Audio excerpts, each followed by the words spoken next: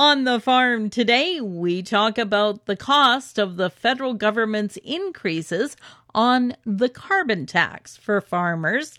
Joining me right now is President of the Agricultural Producers Association of Saskatchewan, Todd Lewis. And Todd, it really wasn't the Christmas present producers wanted to see. No, that's right, Glenda Lee. And, it's was predictable. We knew when the numbers were announced that an increase like that, which would be pretty significant impact on farmers and ranchers' bottom lines.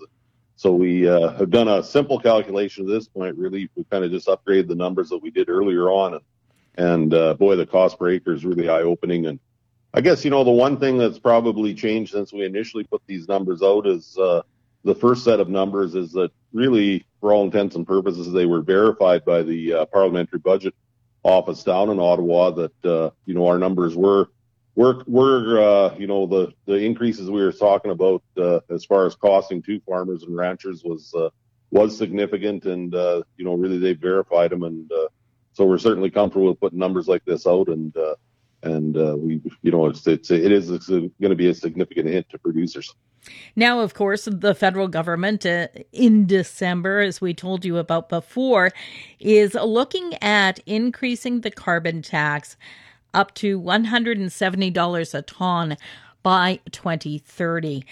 Todd, as you referenced, you guys have crunched the numbers, and talk to us a little bit about where we are today as far as costs and where we're going now. Well, I believe with the recent, the turning of the new year, we've seen an increase again in carbon tax.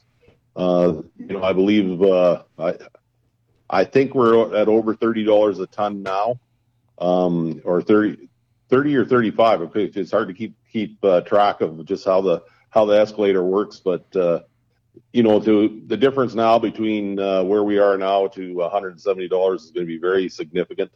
And of course, with that, the costs that farmers are going to have to bear is going to increase. And we've said right from the start that the idea of exemptions are important. It's important we get them right, and it's never been more so now with these planned increases. So, based on the numbers that you've seen and the calculations that you've done, what kind of costs are farmers facing as we go forward here? We've looked at, really a really limited list of increases, be it power, electrical costs, natural gas costs, of course. It's been well documented, the costs of those producers that dry their crops, add cost to natural gas and propane is significant. Also, another big part of this is a huge part of our costs is the extra charges that the grain company or the railroads have to put on for the carbon tax on the fuel to move our commodities.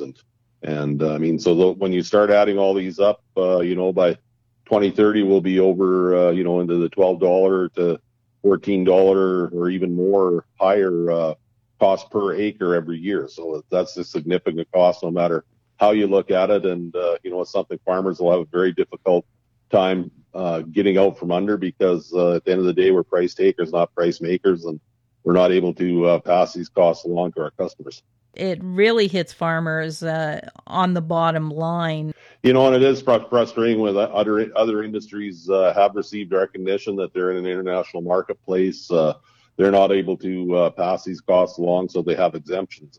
That's what, we even see it in agriculture, in the greenhouse industry right now. They have a 80% exemption on natural gas costs.